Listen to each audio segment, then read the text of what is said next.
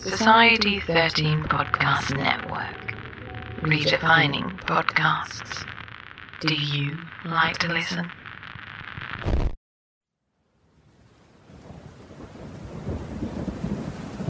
In a flicker of candlelight, or a turn of the tarot card, you'll find me, Avery Lewis, executive producer of History Goes Bump podcast, listening and doing other magical deeds. Remember, this episode is entirely listener supported. If you'd like to join me and the other spirits in the dark, then do visit the support tab at historygoesbump.com, or you might be seeing us from the other side of your mirror. Thanks for listening.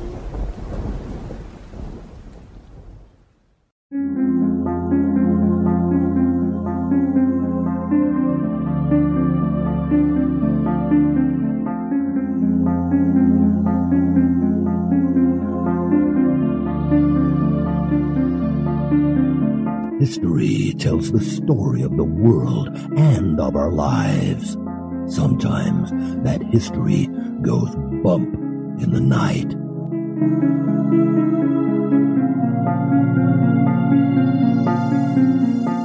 Broadcasting from the center of oddity and the supernatural in Central Florida, it's the History Goes Bump podcast.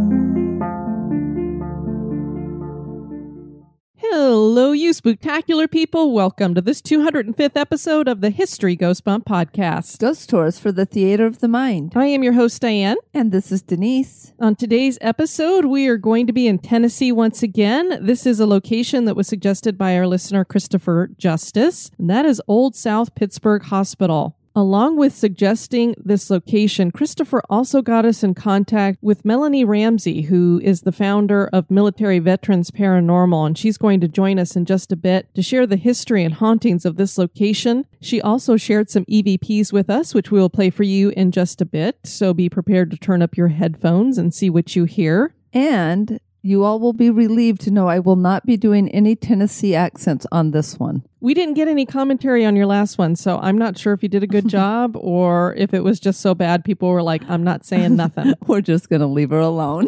Before we get into that, we want to welcome to the Spooktacular crew, Jennifer. Hey, Jennifer. Denise, what a great name. I like it. Hello, Denise. Laura. Hey, Laura. John. Hi, John. Chris. Hey, Chris. And Kat with a K. And hello, Kat with a K. And now, this moment in oddity.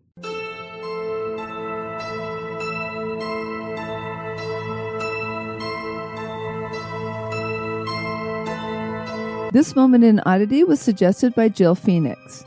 40 years ago, a Texas socialite named Sandra West was buried in a very unique way after overdosing on prescription pills. We visited a cemetery where a man was buried sitting up in his chair, and we've shared the story of another man buried sitting on his motorcycle. West had a love of cars. She was a wealthy widow of Texas oil tycoon Ike West, so she had money to splurge on cars. Her favorite was a 1964 powder blue Ferrari. One of her final requests in a will she wrote in 1972 was to be buried sitting in that Ferrari in her lingerie. A grave measuring 19 feet long, 10 feet wide, and 9 feet deep was dug at the Alamo Masonic Cemetery. Concrete was poured around the sides, forming a box.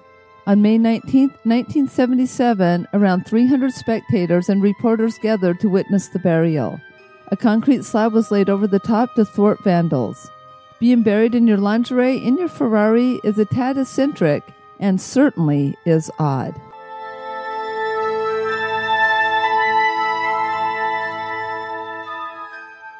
Scared yet? Boo! And now, this month in history.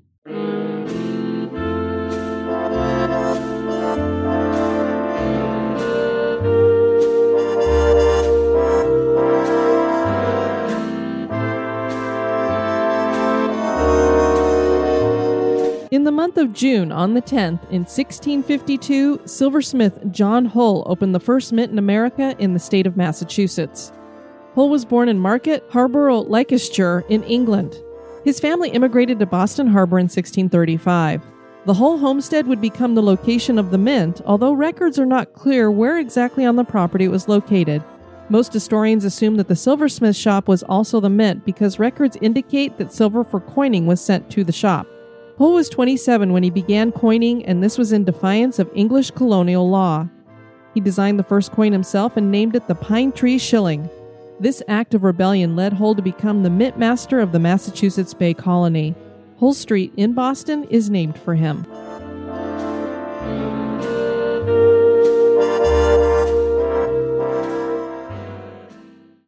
The Old South Pittsburg Hospital was built in 1959 and is located near South Pittsburg Mountain in South Pittsburg, Tennessee. This was a hospital for the care of the sick, but there are rumors of mistreatment. It was shut down after it was deemed unworthy of providing the quality and amount of care needed in the region. The dilapidated building has stood abandoned ever since. There is a dark history connected to murders and suicide, and that history seems to have led to hauntings. There are those who claim that this location is one of the most haunted in Tennessee. And for a little background on the city in which this is located, South Pittsburg, Tennessee, was named for a city that it envisioned becoming like, that is Pittsburgh, Pennsylvania. South Pittsburg is spelled without an H at the end, though. The city in Pennsylvania was a huge iron manufacturing center, and South Pittsburg was running towards that goal. The city was originally named Battle Creek Mines when its post office was established in 1869. Before this time, settlers were spread out and disorganized, but after the Civil War, more order was brought to the future town site. The only event related to the Civil War that took place here was an attack on Fort McCook, which was held by the Union at the time. The area was ravaged by soldiers marching through and taking livestock and property. Battle Creek Mines became the iron production center for the Southern States Coal, Iron, and Land Company, a company headed by British investors in 1873. In 1876, the city's name was officially changed to South Pittsburg. In 1882, the company was purchased by the Tennessee Coal, Iron, and Railroad Company, and then 4 years later, the area was purchased by Nashville banker William Duncan. The town was platted and then incorporated in 1887. The city thrived until Tennessee Coal relocated. The production of concrete and other goods would breathe new life into the city in the early 1900s. Today, South Pittsburg is known as the tidiest town in Tennessee and has a population of around 3,300. They must sweep their sidewalks a lot. Yes, because they are very tidy. We had a listener named Christopher Justice, and he had suggested a location to us called the Old South Pittsburg Hospital, which is located in Tennessee. And he said he knew the perfect person to talk to us about this, and he got us in contact with Melanie Ramsey, who's the founder of Military Veterans Paranormal, and she has done extensive research on this location, and she really is the go-to person on this. She joins us now. How are you, Melanie? I'm doing well. Thank you for having me. What we'd love to know from you first is what got you interested in the paranormal? Well, I've been involved in the paranormal for this year makes 17 years. I like to focus on history and the research behind where a lot of these stories come from, and then try and find plausible explanations for things so that as you whittle it down, either the truth comes out that, hey, this is what it is, or then you actually have a real anomaly, and then that just gets a whole other barrel of monkeys going. So about 17 years ago, it was in a course that I learned about some urban legends, and I just started doing research into it, and more things came out, and it just kind of tickled my fancy. Well, you do paranormal investigations, so I assume you've had some haunting experiences of your own? Yes. Some places, no, and other places, yes. It's not like on TV where everywhere you go, within a span of 30 minutes, you're going to catch the holy grail of ghosts.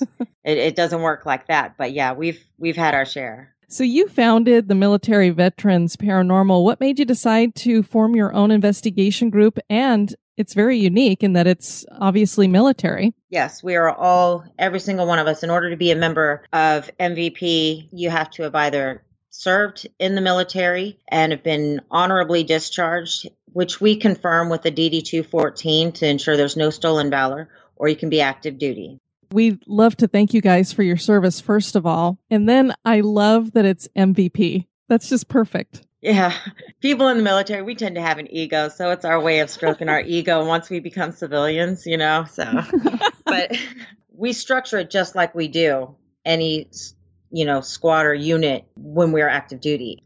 Being in the military is more than just a job. It becomes a lifestyle. And once you leave service, you miss that camaraderie. And for a lot of us that have deployed and served in Iraq or Afghanistan, in fact, all of us have, we're all combat veterans, we miss that mission, that purpose. So it's a way to get veterans as well as bring active duty service members involved into having a different mission. It's a healthy hobby, maintains that camaraderie so that it helps to skirt that 22 veterans a day loss that we're experiencing in the military circles. Well, and that makes me wonder when it gets into paranormal investigations, I would think that you guys would have a unique perspective into the afterlife and hauntings in general. Plus, a lot of people, when you've been in combat, you're going to come back with some PTSD. Does that have any effect when it comes to your paranormal investigating? Believe it or not, it does, but in a different way. Several members and people who have joined us on investigations do struggle with PTSD. For me personally, I don't like silence. Silence scares me. However, when we're doing these investigations, it's the only time that I can sit in quiet because it's not quiet to me. I hear every little thing. And I've noticed my team members, we pick up on things that I think a lot of people pass over. And when we go to historic sites, especially if there's some sort of military history, it actually helps gauge the questions that we ask. And we can speak and ask questions that if there is something there and it is tied to the history of the location, we can make a connection on a totally different level. Yeah, I hadn't even thought about that because you might have a little bit of camaraderie there with other soldiers and such. And so they might pick up on that and you would know particular things to ask them in general. And the other point that you made there, I'd never thought of either, is that you guys really have to have a keen listening ability because you're listening for the enemy to be coming. So you would be able to hear things that we normally wouldn't maybe listen for. Right. We call it our TTPs, our tactics, techniques, and procedures. We have a very distinct methodology of how we function. Like I said, we do it just like we are on a mission. And when we say mission, that's when you're downrange or you're overseas and you've got something that you've got to accomplish. Well, there's certain ways that certain things are done. We don't discuss if we think we heard something. We don't step on our own data. We use military hand and arm signals to communicate when we're inside. We are very disciplined with noise and light discipline. When I tell my guys, look, find some real estate and pop a squat, I know my guys are going to go in that room. They're going to find a place to sit and they're not going to move. They're going to sit absolutely still to maintain noise and light discipline. Wow. This is already way more fascinating than I thought it was going to be. What a great perspective. Thanks for sharing that. Absolutely. So you obviously don't go around saying, did you hear that? Did you hear that? No. In fact, true story, when we did have one guy and a member of our team, and it was, I think it was this location or another location. He got excited because it was very distinct what we heard. And he said, I think I just heard, and I literally just grabbed him and choked him. And I was like, no, you're not saying anything. Yeah, so it happens sometimes. We're a really tight family, but they know, if I say I'm going to put a boot in your chest, if you ask can you give me a sign of your presence? If I hear that, somebody's going down. I love it. Boot in the chest. So the old South Pittsburgh Hospital, how do you have a connection to it or what got you interested in it? I know that when you look around about it, it's reportedly, and Denise and I always kind of do the finger quotes and giggle about most haunted location in Tennessee. But what attracted you to it? When I was active duty on Fort Campbell, I was on a team, Screaming Eagle Paranormal, and which later became merged into Military Veterans Paranormal. They had told me some things about OSPH, and we went down there together. And I was talking to the manager, and she knew that I have a background with research, and I'm really good at asking questions and not stopping. So I asked her, do you want me to start looking into the real history behind this location and some of the urban legends? And it took me just over a year to get the majority of the information to her. And it was really fascinating. Now, I will tell you, in all fairness, I'm not gonna blow smoke up your butt and tell you it's like unicorn fart. That's just not the type of person I am. I'm a very straight shooter. So I gave her the facts. This is not true. This is not true. This is not true. But this is true. And you didn't know this information. And I gave it to her in a dossier form. You don't see that on their page. Yeah, got issues with that. So. Yeah, I was going to say there's definitely nothing on there that says, and this research is from Melanie Ramsey. And for me, I don't care. I've done research for a lot of different teams, a lot of different locations. It's not about me. I'm more about, I want the real history out. Mm-hmm. Especially if it's claiming to be military history, it's very personal because you're talking about brothers and sisters of combat arms that may have passed here or there was a fight there. And it is very personal to us. So when you start messing with military history, you're doing a disservice to the men that died on that field. At the same time, I'm Native American. So it bothers me when at the end of it all, if they can't prove this, well, it was a Native American burial site. That's another big pet peeve. So I go through and I don't internet surf. What I do is I go to experts. In the military, we call them SMEs, subject matter experts. There are no experts in the paranormal. So why won't I just go to an academic? We use universities.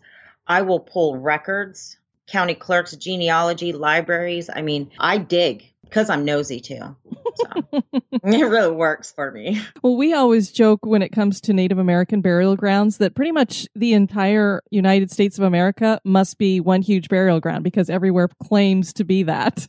Yes, everywhere you go. Never mind the fact that in some of these locations, Tennessee is known for the Indian mound builders, mm-hmm. where they buried in the mounds. But, hey, far be it from me to say, no, your backyard was a Native American burial ground there too. Yeah, that's how we work. We just leave them everywhere. Yeah, never mind the fact that the Trail of Tears cuts through this area and they have sites for it. But nope. It's the front left corner of your homestead was a Native American burial ground. Yeah. I have 4-letter words that I usually like to share with people who try and pull that one on me and doesn't go over very well. So do we know what was on the property where the old South Pittsburgh Hospital sits right now? What was there before it was there? Land. Just land. Okay. Just land. It was farming land. Now, as far as the Native American information, on their site, they say that in 1778, it was a Cherokee tribe that was Chiaha that used the land. And that is actually incorrect. I'm Muskogee Creek Indian. Chiaha is a Muskogee Creek tribe. Chiaha and Cherokee tribes did not. They didn't like each other. They actually fought. Chiaha's not Cherokee. And they weren't there. It was more North Carolina, Florida, the northern tip of Tennessee, the 3 areas that a Chiaha chieftain was at. So that part was completely wrong. And I was able to confirm that with a man named Mark Smith, who in Tennessee, he's considered an expert in Native American history. Yeah, so that part is incorrect. And South Pittsburgh is not Pittsburgh Landing. So okay. They're 2 different places we're talking about here. It was a plantation, but and from what I understand from the clerk's office, that there was farming there. They have no records of, a major fire that killed 7 children, but who's to say that didn't happen? I can't prove that it did. I can't prove that it didn't. But it's not Pittsburgh Landing, and it's not where the Battle of Shiloh occurred at all. The Battle of Shiloh occurred in, Shiloh, Tennessee, which is 3.5 hours away. This Valentine's Day, Dunkin's got the perfect pairings to show your love. So get down on one knee with a dozen brownie batter donuts and a cocoa mocha signature latte. Or make them swoon with a strawberry dragon fruit Dunkin' refresher with a Cupid's Choice donut. Are you ready for love? America runs on Dunkin'. Price and participation may vary. Limited time offer. The other thing that's claimed about there is that there is a spring there and that the ground is limestone. Is that true? No, okay.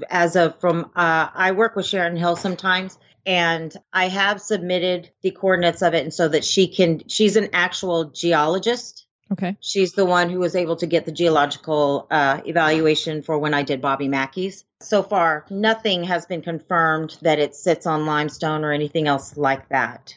This is not to say that there weren't skirmishes in the area. It was the South. The Civil War was fought in the South. So there's skirmishes all over the place. But as far as the major battle that they're claiming being the Battle of Shiloh, sorry, that's my dog, that was not here. That sounds like a little dog. That it is. He thinks he's large, but he's not. Yeah, we have a little Maltese, same problem. Yeah. I will tell you, they actually make really good service dogs. Oh, sure, yeah. He's a Lhasa Apso, so yeah, he makes me look really brave. Yeah, he does wonders for my ego. There you go. So when was the old South Pittsburgh Hospital built, and what was the purpose of it? Was it supposed to just be a hospital, or are we looking at psychiatric stuff? No, it was built in 1959. It was supposed to be, originally it was supposed to be like a community hospital. That part is relatively true. And it did function quite fine. It had an emergency room. It was large. It had a whole bunch of extra rooms. It was called the South Pittsburgh Municipal Hospital at the time, and it was founded by a Dr. Havron and 4 other doctors. But the problem was it grew too small. Mm. And in order for them to renew their contract, because times had changed, they would have had to make so many other significant changes to the facility itself. So instead, what happened was they built a whole other hospital facility just across the way from there. And that was pretty much the end of South Pittsburgh Hospital. Okay. And then what did it become after that? It was geared to become a nursing facility. That was the point of, the owner who bought it wanted to change it into a nursing facility. However, code violations, he just couldn't get it up to par. OIG wanted so many things changed that it just sat, and it became a storage facility where, if you go in there is a car in one of the hallways parked. Yeah. How he got it in that particular hallway blows, if anything is paranormal, that had to have been paranormal, because I cannot figure out how he fit it in there. But it's parked in the middle of a hallway. And keep in mind, towards the latter part of South Pittsburgh Hospital, there were complaints, and I did share them with the owners that what I had found, there were several OIG complaints about medical malpractice on children that were disabled for Medicaid purposes, billing purposes. So there was a lot of unfortunate things that started happening. And so when the new facility came up, it was a good thing. They were able to close quietly. Well, it seems like a lot of those hospitals back then, they did have a problem with overcrowding, not enough staff, and, you don't have a lot of oversight, so that kind of stuff does happen. Right. And it's a small town. I will tell you, when I started doing research on South Pittsburgh, I start looking before, on a location. So I looked into the individuals, the doctors who founded it, and everybody seemed to know everybody. And it got to a point where one of the founders of the hospital, his name was Dr. Havron, his first wife, Carolyn, was murdered. And supposedly he was on call, but there were 13 minutes that went unaccounted for of his whereabouts. She was having a party that night at her house, which is not too far from the hospital. It was walking distance from the hospital. In fact, part of her grounds touched the grounds of the hospital. Her 8-year-old son found her and called the ER and told her dad, "I can't wake up mommy." They sent people out, and she had been shot in the head. They never caught the assailant. 3 days later, the case was closed. What? With no arrests. Wow, I have never heard anything being closed that quickly with no arrests. What did they? Yes. And they didn't claim that it was a suicide or anything, right? No, they claimed it was a murder. It was reported in several different papers. She was very well liked, very, very well respected. Unfortunately, back then, Dr. Havron had a reputation for being a ladies' man. Whether or not that part is true, small town rumor mills go. Mm-hmm. He did not move back into the house. And in fact, he rented the house out to a Jerome Abels. Jerome Abels was later found dead in his office, and the pool house burned down. So they just decided to go ahead and destroy the entire home. Wow. So the doctor seems to be connected to a couple of weird incidents here with death. Mm-hmm. Well, if he's got 13 minutes he can't account for, and as we know nowadays, it seems like if the wife dies, the perpetrator in most cases seems to be somebody who's related to her, usually the husband. So, very interesting. Right. And since you said this is a small town, I'm assuming that he's well known, he's powerful. Very well known. Yeah. He was very well known, very powerful. In fact, I was asked to stop asking questions and to let it go. I'm not surprised then, especially if they've closed the case that quickly. I don't know. To me, it seems pretty clear what happened there. And what's crazy is when I talked to longtime residents around there, they said that, once the hospital got going, he started making an obscene amount of money, which then he got involved in banking and other things like that. But he became very powerful in the community. Everybody remembers what happened. What surprised them all was how quiet it became, how quickly and how quiet it became, and then was just buried and never discussed again. It was not allowed to be discussed again. And then when Mr. Abels died, some people started asking questions about that. And then the next thing you know, the home was completely leveled and destroyed. Now, was the doctor still with the hospital when it closed? Yes. So what did he do after it closed? He went and he had his own practice. Most of the doctors, nurses, everybody went to the new hospital. He had his own practice for a little bit. Supposedly, there are some hauntings going on here. We know lots of people die in hospitals, so I'm assuming there were quite a few people who died here as well. Is that what they attribute the hauntings to, or is it something else? I have heard specific claims about, obviously, there's like a little girl there that shows up. They even have a room set up for her. I've never, and with a very generic name as Jenny, I can't tell you how many hospitals I've been in where they claim to have a Jenny. She must travel a lot, or they're all cousins or something, but okay.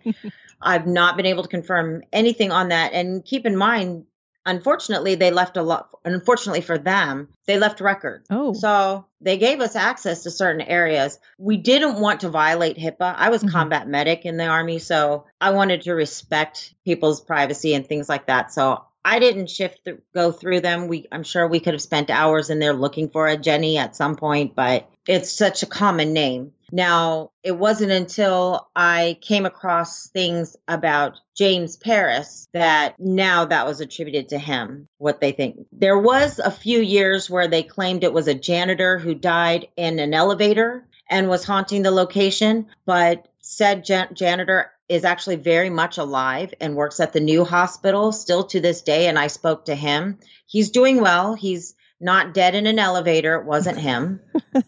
He's great at his job. In fact, he even got a promotion. There is a nurse that they said died in the hospital floor, strangely, and they tried to do CPR. But afterwards, doing some research and talking to some of the other nurses who knew her, she actually had a heart problem. She had been complaining about it, and she had a heart attack in one area where the nurse's station is, walked out and then collapsed, and they were not able to revive her. But it was of natural causes, nothing traumatic, outlandish. Now, James Paris, however, his death happened after it closed. Now, there is a rumor that it remained open and it was used for the criminally insane for several years until early 2000s. But after speaking with several LEOs in the area, law enforcement officers, that is also not true. Once it closed, it closed. So this James Paris, you had sent me an article about him. Apparently he is a child molester. So how is he connected to the hospital? James Paris was actually the cousin of the manager of Old South Pittsburgh Hospital, the current manager. And his name used to be James Welch. He changed his names to James Idri Paris, and he had moved to Florida. Then all of a sudden he shows back up, and he was living with her for a while. And she and her daughter felt very uncomfortable with him in the house. So he moved into the basement of South Pittsburgh Hospital. And he actually left with her husband and moved into the basement of South Pittsburgh Hospital as a couple. He was an avid drug user. He had diabetes. And she did not know that he had been charged with sexual assault of a minor in Sarasota, Florida, and that he was being looked at for. They were searching for him. They found his body. He went missing for a little bit, and her husband found his body slumped over in the basement, and he could not be revived, and they all thought it was a drug overdose. So I had access to some records, and I actually found it was either a day or two written before his death, but it was sent on a timed email. So you know how you can make draft emails and then you can on this day it's going to go out. Yeah. Well, that's what happened. 1 week later, the email was sent out to several members of his family where he apologized for things that he had done wrong in his life. He believes that you should live life to the fullest and tell his daughter he loved her very much and he loved his life. It was basically a goodbye letter. It was a farewell. It was a farewell email. She had never seen it before, so I gave it to her. We did not publish anything about it. We gave it to her for her discretion, and she said, this is him. This sounds exactly like any and everything that he would say. So it looks to me like it wasn't an overdose, an accidental overdose. It looks like it was intentional. It was a suicide note. Nonetheless, nothing, his remains were cremated, but all of his stuff was still downstairs. I mean, when we went down there, I had to have my team. I made sure that we wore our combat boots and everybody had gloves because there were syringes still down there. Oh, wow. His favorite clothes were down there. Food was still down there. I mean, it was pungent. It was a wreck. It was insane. Wow. So basically he was squatting there. Yes, he was. Which you wouldn't, at the time, you wouldn't have been able to tell the difference because it looks like for a while there, the owner was hoarding and keeping everything in there. So he just kind of blended in. Who owns the hospital today? He's actually a practicing physician that I'm not supposed to give his name out. Gotcha. Okay. Because he does have an active medical practice. Okay. I was just trying to see if it had moved away from who had owned it at the time when he had died, or so it's somebody different. No, a physician actually owns it. And his whole goal was to turn it into a nursing facility, but what they want done, it far exceeds what it would be capable of. And at this point, OSPH has become quite dilapidated. One of the things my team does is when we go into a location, we do what we do in the military. We clear the rooms. Mm-hmm. And we put up telltale signs to know if somebody has breached an area. The last visit that we went there, we did it jointly with a law enforcement officer.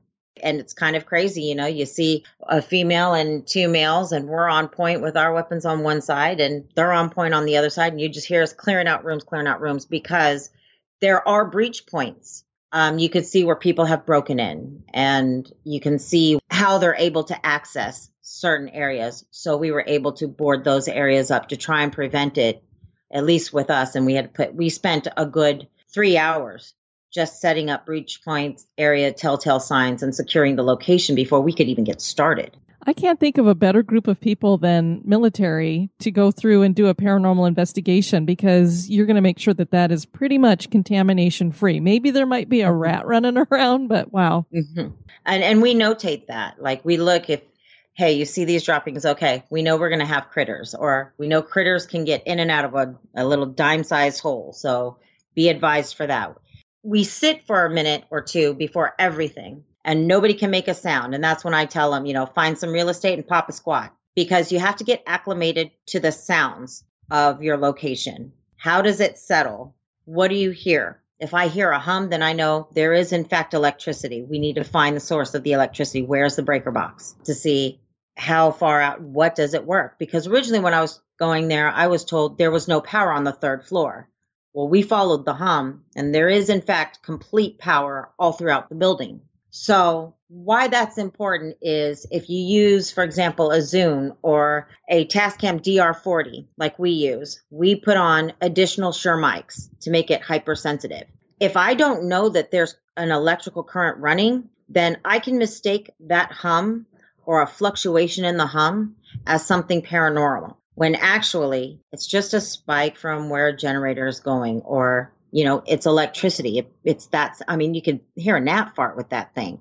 So it's really important for us to know the truth about it. Unfortunately, we go to a lot of locations, you get a story and you don't know if it's true. So we also are the only team to literally get down, and we measured every height of the walls, entranceways, hallways, length, width, everything of the entire hospital. So we had our bearings, and we knew, okay, you're going to have acoustic problems here. You're going to have matrixing here. This floor is unlevel here, so that it helps us so that our minds don't jack with us when we're doing it. So, how many times has your team investigated the Old South Pittsburgh Hospital? I've been to OSPH 5 or 6 times. My team's been there twice.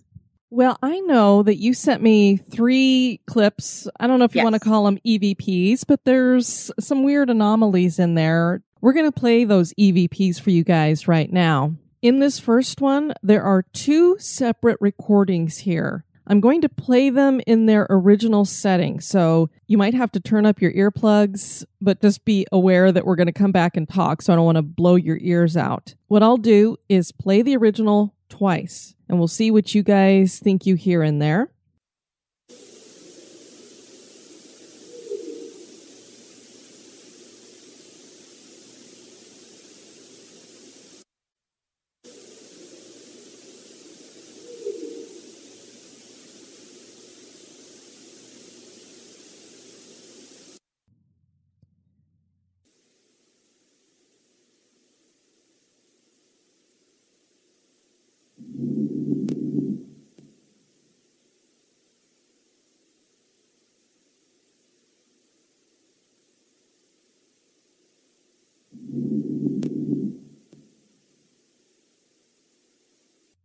Now, with those 2, there is nothing in those rooms at all. I'm going to play it amplified now for you.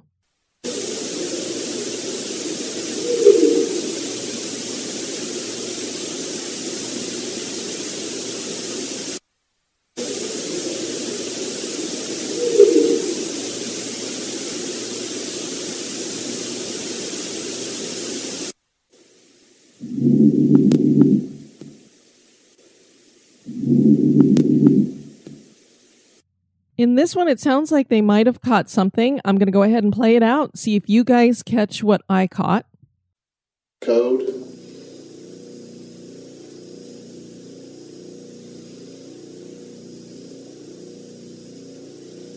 Or maybe you were one of the doctors that worked here and you saved a bunch of lives and helped out people.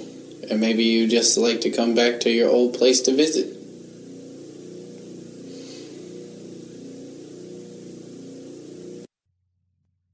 And we'll play it again. Code.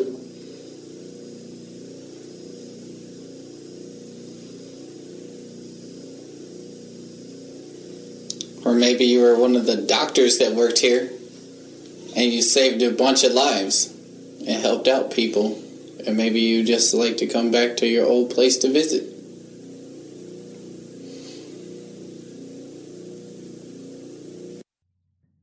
Now I'm going to amplify the area that I thought I heard something a little different.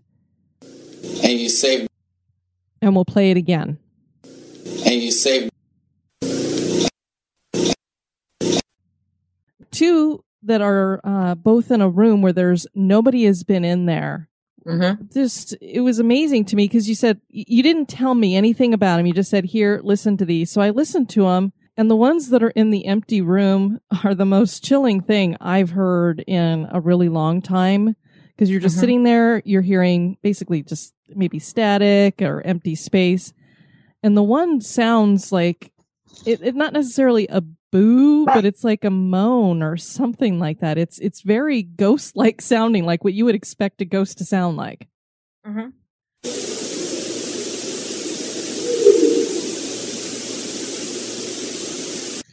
And then the other one, I was like, well, that sounds like somebody who's breathing into the microphone. But when you were like, nobody was in that room and I trust you and believe you, I'm like, well, something sounded like it was breathing into the recorder.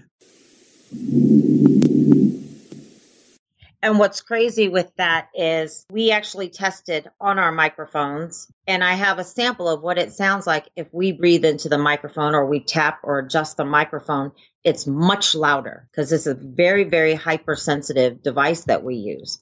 So what we use our cameras for is not to catch some apparition walking across a hallway. We use it for accountability. Mm. We post it up so I know in our TOC, our Tactical Operations Center, where everyone is at all times, and it's logged. What device is in which room, who's in what room. And these were done in operating rooms. So I ensured that the doors were closed, vents were sealed, duct tape seals everything, and it's great. So we duct tape the heck out of things. And I don't allow hard-soled shoes, only because the last thing I need is clink, clink, clink on anything. Sure. So soft-soled shoes, but if it's linoleum, your shoes are off. You're in your socks. So that way I know, hey, if I hear footsteps here or if I hear a clank, clank, clank, I know it's not one of my guys. By the end of the night, I should look at the bottom of your socks and they should be filthy. That's an interesting way to investigate. I wish more investigators would do that because I think there is a lot of contamination with footsteps and such. The other clip that you sent, one of your team is talking about something. And then there's like a little bit of a space, and it's after he says something like, were you the doctor? Are you the doctor? Or something like that. And then there's a little bit of a space, and then he starts talking again because obviously EVPs, we don't know something is speaking to us. Correct. And I thought I caught something that sounded, I don't know that it would be female, but it was definitely higher pitched than his voice. So I knew it wasn't his voice. And since he was starting to say something, I'm like, well, there's no way that he could say two things at once. And you can't really make out what's being said, but I could believe it would be saying yes to the question that was asked. And then you had told me I'm the only female on the team and it wasn't me. So, and it sounded to me like it could be a female because it is a higher pitch or something. Or maybe you were one of the doctors that worked here and you saved a bunch of lives. And what's unique about that is I shared the clip with you, but I did not tell you what we thought it said. No, and I did not tell you that we thought it was a female voice. And the reason why I shared what I shared with you the way I did, I just gave you the clips and I said, listen to this, listen to this, listen to this. If I would have told you what I thought it was, automatically I introduced confirmation bias. So that's why my team members and we don't talk about it. If we hear a clip or something, we have our own pads of papers. We write down what we think we heard. Everybody folds it up. It goes into one thing, and then we pull them out one by one. And that way we avoid our own confirmation bias and contamination. Everybody got the same thing that you got. The crazy thing is I was playing dead in a completely different area, and I had a mic attached to me as well as a police body cam.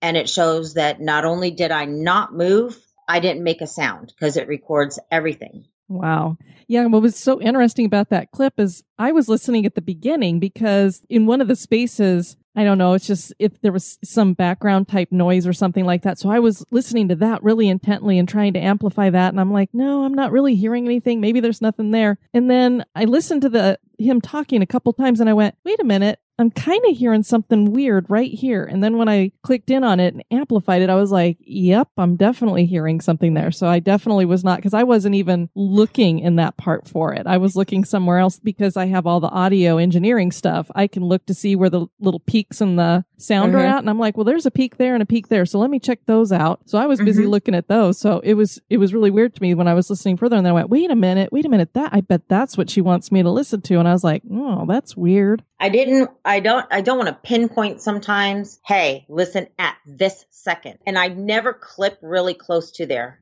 The reason why is I give 5-10 seconds before or 5-10 seconds after as well, so that you can see that there's no alterations, no change. You get a sense of what's going on somewhat. When I send you data, I can't like amplify or noise reduce because then I'm contaminating the data that I'm sending you. I have to send it to you as we just pull it off and then you listen to it and then you can, if you think you hear something, then you can do it because that way I maintain the integrity of the data that I have just sent out. So did you guys, I know you're probably taking video and pictures and everything. Did you pick up anything else that was weird to you at all? We picked up, it sounds like, and this is the third time this has happened to us. We were sitting down and you start hearing furniture move, like heavy furniture being dragged across the floor on the upstairs. So I thought for sure, I was like, who's moving stuff? And I took roll and we're all there. So we separated in our fire teams, one on one side, one on thinking somebody got in this building and now we got you. And so we get upstairs and not only is there no one upstairs, there's no furniture. Oh, wow. Now that's creepy. Now it was crazy. Another time was we simulated an actual coding. So we simulated from the outside that I got shot. We had the gurney, scrubs, everything. Got me to an OR room where we even had a sound machine flatline me. And then they turned off the machines. They put the sheet over me and they walked out. But we left the recorder running. Then they go downstairs to quote unquote talk to the family, but they were just going down to sit. So I'm up there by myself on this gurney being dead for a good 30 minutes. And I start hearing shoes across the hard floor, like the click, click, click of a shoe. Mm-hmm. And at first I thought, when I stop being dead, I'm going to choke the shit out of somebody. That's the first thing I thought. And then I hear the index, which is our call sign to, okay, that iteration is over. I get up and I go downstairs and they're all sitting there eating. Must have been nice. And I was like, who was walking upstairs? And nobody was walking. Everybody still had their shoes off. And I look at the film footage. Nobody was upstairs with me. It was just me on the gurney. I don't know how you laid there for 30 minutes under a sheet all by yourself. I would have been so freaked out. Well, here's the thing. I think this is why my team's really good. Now, don't get me wrong. There are times that we'll get startled and we'll laugh about it. But when it comes to things like this noise, this light discipline, that's that military training kicking in. Mm. Once you've been mortared a few times or shot at, very little is going to freak you out. I mean, if they're dead and I'm going to be dead, hey, at least it's got to be better than under this gurney right here. This sucks. And I'm not in Iraq, so I can't really complain about that. So I just took it as a nice little break because I've been walking all day and I was actively listening. You sit very, very still and you actively listen. Now I know that, okay, there was air coming in from somewhere. I knew that, okay, I got to control my breathing a little bit more because it's too loud. At the same time, I heard something in a wall. So there's critters. Mm-hmm. So keep that in mind. It was really weird because when you think it's dead quiet, it's not. It's, for me personally, I'll tell you, everything is very, very loud. And same thing for my team members. It's the only time I can sit in quote unquote silence without feeling like, okay, I'm about to be ambushed or something, It's crazy. You just lay very still and if they don't move, I'm moving. Sounds like an interesting place. People who go there, they all claim that you don't go there without having something happen to you. And it sounds like you guys have definitely had things that you can't necessarily explain happen to you while you're there. Right. I mean, there are things that we have been able to explain. There are things that we've said, okay, it could possibly be this. And then things like, we were there 24 hours and we just got a little bit of clips though out of the whole time because we were able to explain some of the other things. These we've sent out to audio engineers. We've sent out, I even thought at one point, is this an animal? So I took it to a friend of mine who studies animal sound. She's getting her master's degrees in, of all things, her master's thesis is on the various sounds of cats. What kind of sound would this be, an animal sound? She said, well, we got to look at it through this and this. And it turned out to not be. We use the Pratt system. So that's how we were able to conclude it's the word yes. Wow. Is there anything else that you wanted to share with the listeners before we let you go? There is a location in Central City, Kentucky, and it's called Wheeldon Manor. And I will tell you, of the numerous places we've ever been to, I would encourage people to look into going there. This is one place that we've had such activity, and I took skeptics and cynics with me as well to make sure that I wasn't crazy. And the activity was mind-blowing. Wow. It absolutely was mind-blowing. And I'm telling people about this place because a lot of these places that you see on TV are tapped out and there's a lot of hype about it. Mm-hmm. Well, this is a location that's very low-key. I've done research on it. I've been going there 3-4 years trying to figure it out. And so I took some of my skeptic buddies with me. And what happened basically reignited the fire that, holy crap, that just happened. We literally looked at each other and said, that just happened. That was insane. So look into that place. Well, to hear you saying that definitely, it lends some credence to the fact that people might be claiming that it's haunted, and I've never heard of it. So you're right about that it's not put out there. It is interesting when you come from a more, we call ourselves open-minded skeptics. So I believe that there's something there. I just don't know what it is. And when you have something happen to you that you're like, okay, I can't explain that, it does make you go, Well, there's something here. I don't know if it was a ghost or not, but I don't know how that happened. And everybody Right. around me I trust, and none of us is playing around. So I don't know how that happened. So And that's how I am. I'm going to start stealing your words, just so you know. I'm an open-minded skeptic here. I don't know if ghosts exist. I can't prove they exist. I can't prove they don't. I can just collect data. And there are very few times in the last 17 years that I have sat there and I said, what the bleep, bleep, bleep, bleep, bleep, bleep, bleep was that? How did that just happen? So no, I'm racking my brain. We're going to stand in a line. We're going to, everybody spread your fingers, hands in the air, foot to foot, face this wall, ask the same damn question. And the same thing happened to us. wow. And so we were like, got it, noted, check in the box. We will be back. Especially if you're getting repeatable stuff like that. That does not usually happen. Mm-hmm. And I had to tell the actual owner of it, this is that particular thing. This has never happened to me before. I've never seen anything like this. I mean, I don't believe in orbs. I don't believe, little green vision men are going to come out of a closet. I don't like clowns, but I don't think they're going to pull me under a bed and kill me. I'm not like that. This was one of those things where it was a tangible item, and I was facing a wall along with 3 other skeptics that kept us from saying, no, there's something. I don't know what it is. Can't explain it, but there's something, and we have to come back. Well, Melanie, where can people find out more about your group? We are on Facebook, Military Veterans Paranormal. We also have a website, and it's a very unique name. It's Military Veterans Paranormal because, we're snazzy like that. We were just thinking, well, what are we? We're military and we're veterans and we're in the paranormal. Let's go with it. So, we're on Facebook. You can look us up on Twitter, MV Paranormal TN. So we're all over the place, and we get back to people. Our Facebook page, our Twitter is not just about the paranormal. We throw ideas out there. We share about our brothers and our sisters who are still in service, crack jokes. It's about having fun in this hobby and not taking it too darn serious. When we're on mission, then we're serious about it. But other than that, we'll crack some jokes, and we're not always socially appropriate. Well, thank you so much for joining us, and definitely thank you to you and your team for your service to our country. The fact that you are all combat veterans, you people are amazing to me, and thank you for the sacrifices that you make so that we can all live our lives and be free and enjoy, what's going on for the living.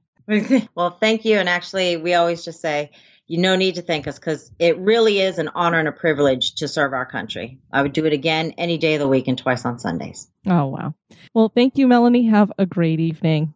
You too. Take care. Thank you. All right. Bye-bye. Bye-bye. Is Old South Pittsburgh Hospital haunted? That is for you to decide. I have to say, Denise, this is one of my most favorite interviews that we've done. I had a great time talking to Melanie and learning about their techniques and such.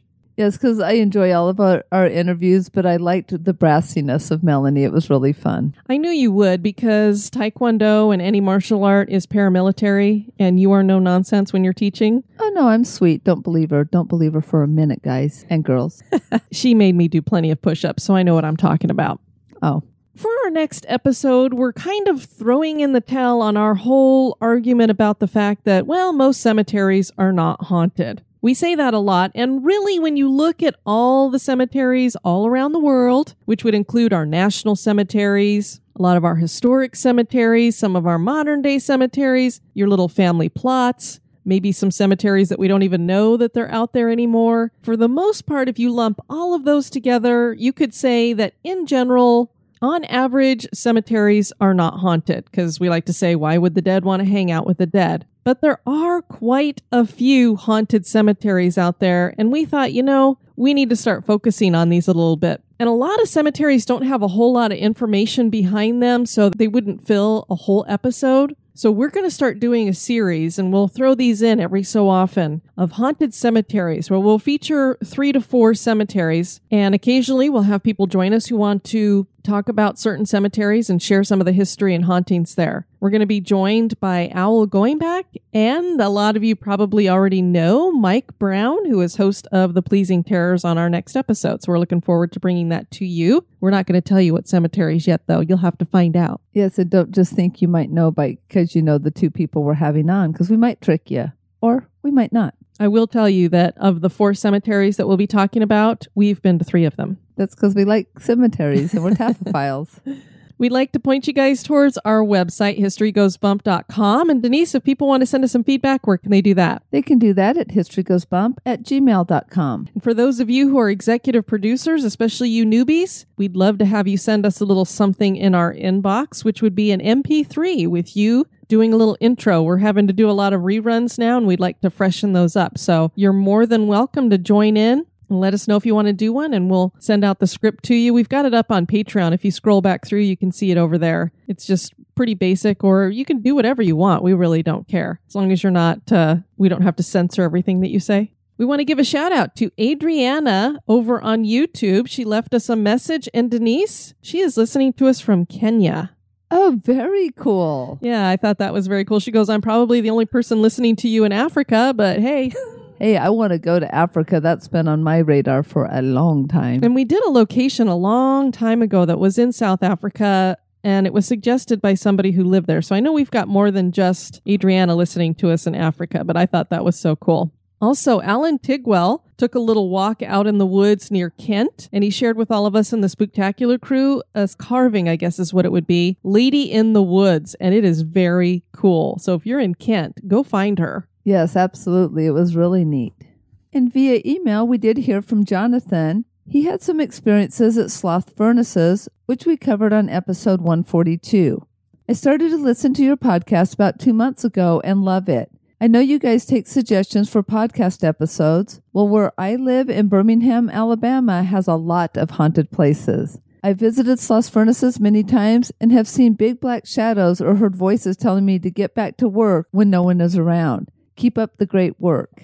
And then we heard from Andrea via email. Hello, Diane and Denise. I found your podcast through Twisted Philly, and I'm so glad I did. I've been listening to as many episodes as I can every day. I'm glad I'm so far behind so I can enjoy the podcast for a while longer before I run out. And then she also gave us a suggestion. We have some reviews to share with everyone. First one is from Felur. I think that's how you say it. The most adorable way to learn about paranormal history, 5 stars. Finally remembered to make a review after catching up on all the episodes. The 2 lovely ladies make dark and spooky events, locations, and people easier to understand with their calming voices and cute banter. The audio quality in the beginning is a bit rough, but it gets much better. Kept me company during those long trips along the West Coast. Well, thank you so much for that. And yes, our audio quality has definitely gotten better. So thank you. Our next one is from Nectar Maiden. Like being with 2 old friends, 5 stars, entertaining and educational, chock full of interesting tidbits as well as facts. I listen while I'm at work, and it totally feels like my friends Diane and Denise have stopped by for a visit to fill me in on their latest adventure, a quality podcast. Well, thank you. We're so happy to take you guys with us. Yeah, I'm kind of questioning that old friends, though. I know. I always go old as in we've known each other a long time, or just you ladies are getting a little wrinkly. Or a lot wrinkly in my case. Just kidding. We don't mind. Archatooth, another favorite 5 stars. Thank you both, Denise and Diane, for a great podcast. I enjoy the history lessons included with the stories of possible hauntings. It sounds like you research thoroughly, and I enjoy that. I also like hearing how you appreciate your listeners. Thanks again. Thank you so much for that, especially the research part. Definitely appreciate that. We want to thank you guys for listening to this episode. I've been your host, Diane. And this has been Denise. You take care now. Bye-bye. This episode has been brought to you by our executive producers. We'd like to welcome new executive producers, Kelly, Jennifer Bott, B-O-H-T, and Camille Good. Thanks. Check out the website at historygoesbump.com.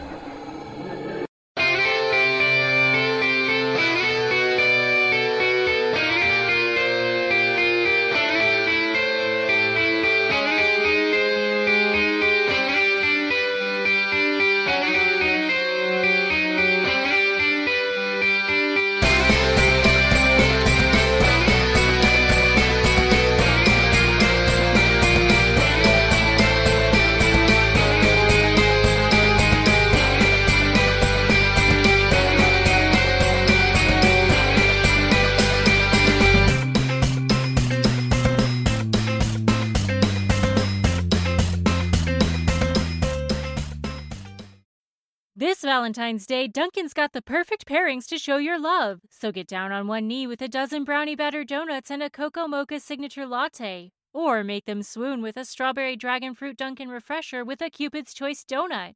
Are you ready for love? America runs on Dunkin'. Price and participation may vary. Limited time offer.